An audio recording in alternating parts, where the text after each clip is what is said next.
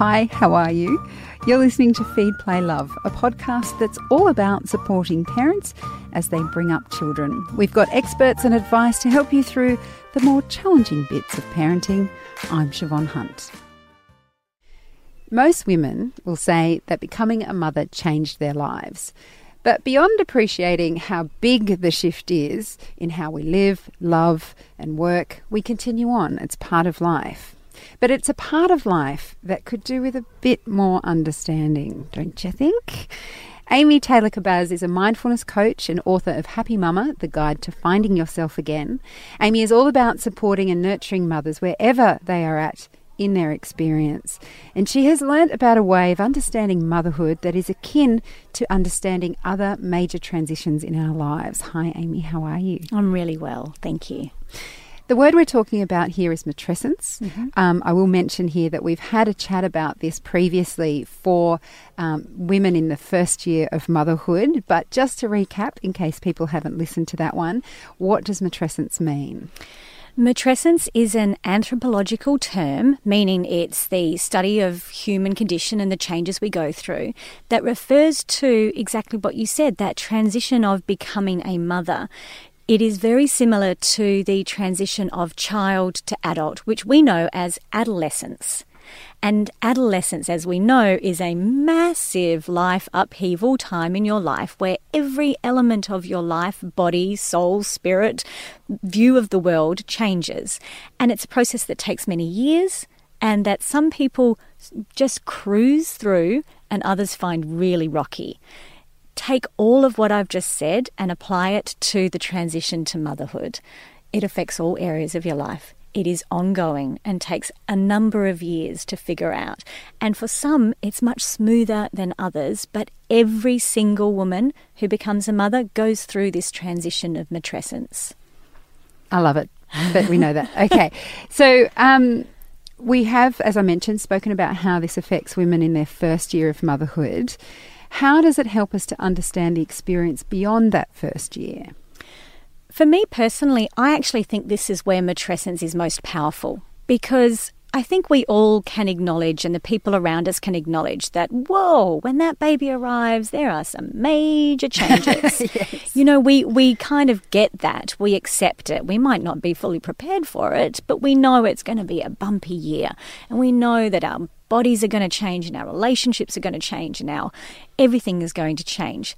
But for most of us, especially in the culture and society we live in, there's an assumption that will come to an end, perhaps on the first birthday, or perhaps at 9 months, or, there's so many different milestones that we set where things will then go back to normal, especially when women return to work. This is where I'm super passionate about this, because we have this assumption that you go off and have your baby and have all those big life-changing moments, and then whatever stage it is, 6, 9, 12 months, you walk back into the office, sit in the same chair, and are exactly the same person you were a year ago. And speak to any woman, any mother about this, and they will say, I was completely different when I sat down in that chair, and I felt so different about everything. And this is the part that we don't acknowledge. I think it's where most of our discontent and overwhelm and burnout comes from, because as a culture and a society, we assume that at a certain point, this woman will be the same as she used to be. And beyond the workplace, this is how marriages can feel. You finally get to a point and the kid's a bit older and you think, oh, it'll go back to the way it used to be. It doesn't. All of us change so dramatically, and it's a process that it will take many years to figure out, who am I now? And what does this mean for me and everything else in my life? And when we're talking about matrescence and motherhood, can you talk me through this idea of conflicting emotions that come up? Yes. So with my work with matrescence that I'm looking at, and I'm writing a new book about it, what I really think is important for us to understand is that when we give birth, it's like we split into two. And we have our old self who has that old dreams, the old ambitions, the old ideas of who you were, your identity, your attachment to certain things. And that's still there. But then at that time of becoming a mother, you also have this new part of yourself which doesn't care about any of that. Yes. Suddenly you are all about the child. You know, things that used to be so important to you aren't important anymore, and it just completely consumes you. But the reality is you're split in two, and the hardest part, especially after that first year of motherhood, like when they're 3 and 4 and you're expected to go back into normal life and just continue on, you have this push and pull between these two parts of you all the time.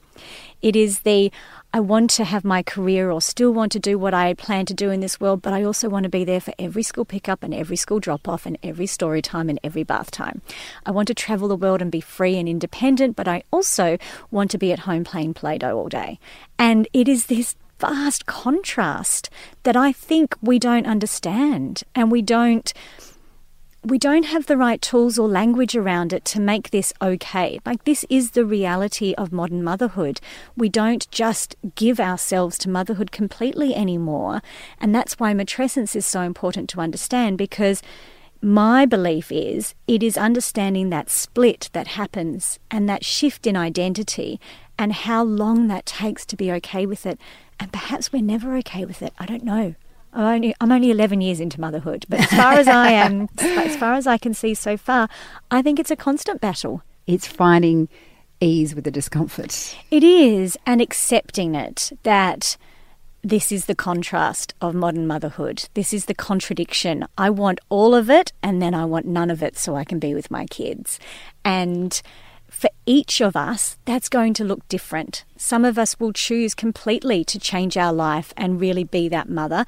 Others will find a different way to balance it. We can't judge anyone, just like we don't judge teenagers on how they find themselves in those years. You know, some go overseas and try and figure out who they are. Others dive into study or whatever. There's a process we're all going through to figure out who we are now. Mother guilt is something that I think is also born with a new mum. Yes. How can matrescence help us deal with that, or is there a way of lessening that? I think there is, when we start to realise that the guilt we feel as a mother is because of that split between us. If you can see that there are contrasting desires within you, that...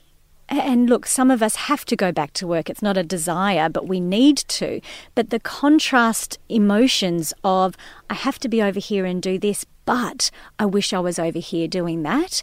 If you can break that down and look at it logically, then the guilt it dissipates a little bit. It's like if you shine the light on it, it's not so scary. If you explain to yourself or think it through about why you're feeling guilty, it's often because there's contrast emotions within you and you wish you could do this, but you have to do that. And I think that's, once again, it's just about compassion and understanding for yourself and knowing, this is super, super important, that you're allowed to do things for yourself, that you're allowed to say, I love you, but I need to do this. I love you, but I have to go here. And that is such a hard thing for women to say and to accept. I love you so much, but I need more than you. That is one of the hardest things for us to say. Absolutely.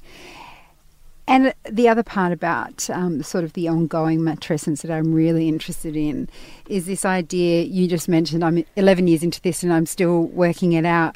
I'll never forget my cousin saying to me when my daughter was only a toddler and her girls are in their 20s now, and she looked at me and I said something and she went, Chev, I've never had a 21-year-old before. I don't know what I'm doing. This idea that matrescence is ongoing because each stage of your child's life will be a new stage and you're always going to be learning. Exactly. And some of the older women I've spoken to about this said to me, Amy, I think matrescence just rolls into whatever word you would give to grandparent essence. But there's got to be a word for that. That's right. But can I just, be really deep and meaningful here for a moment? I think that this is one of the most exciting things about being a woman, is that we are constantly evolving and our roles continue to change and grow.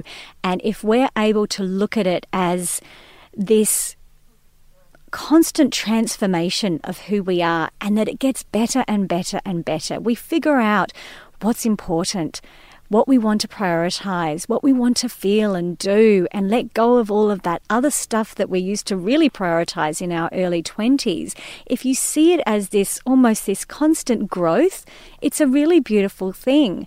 But if you see it as in this thing that you're meant to have figured out by now, that you assume there's an end point, that you're hanging on for something to change and feel normal again, then it's like it's going to make it so much harder. It's going to make it so much harder. It's like in childbirth. Great analogy for mum audience, right? If you're scared of what's coming, all of your muscles tense up and you make it such a longer and more painful process. If you can relax and trust and believe that everything's going to be okay, then the process and the transition is so much more smoother and easier. So I think this is what we have to bring to what happens to a woman as they go through these years of motherhood.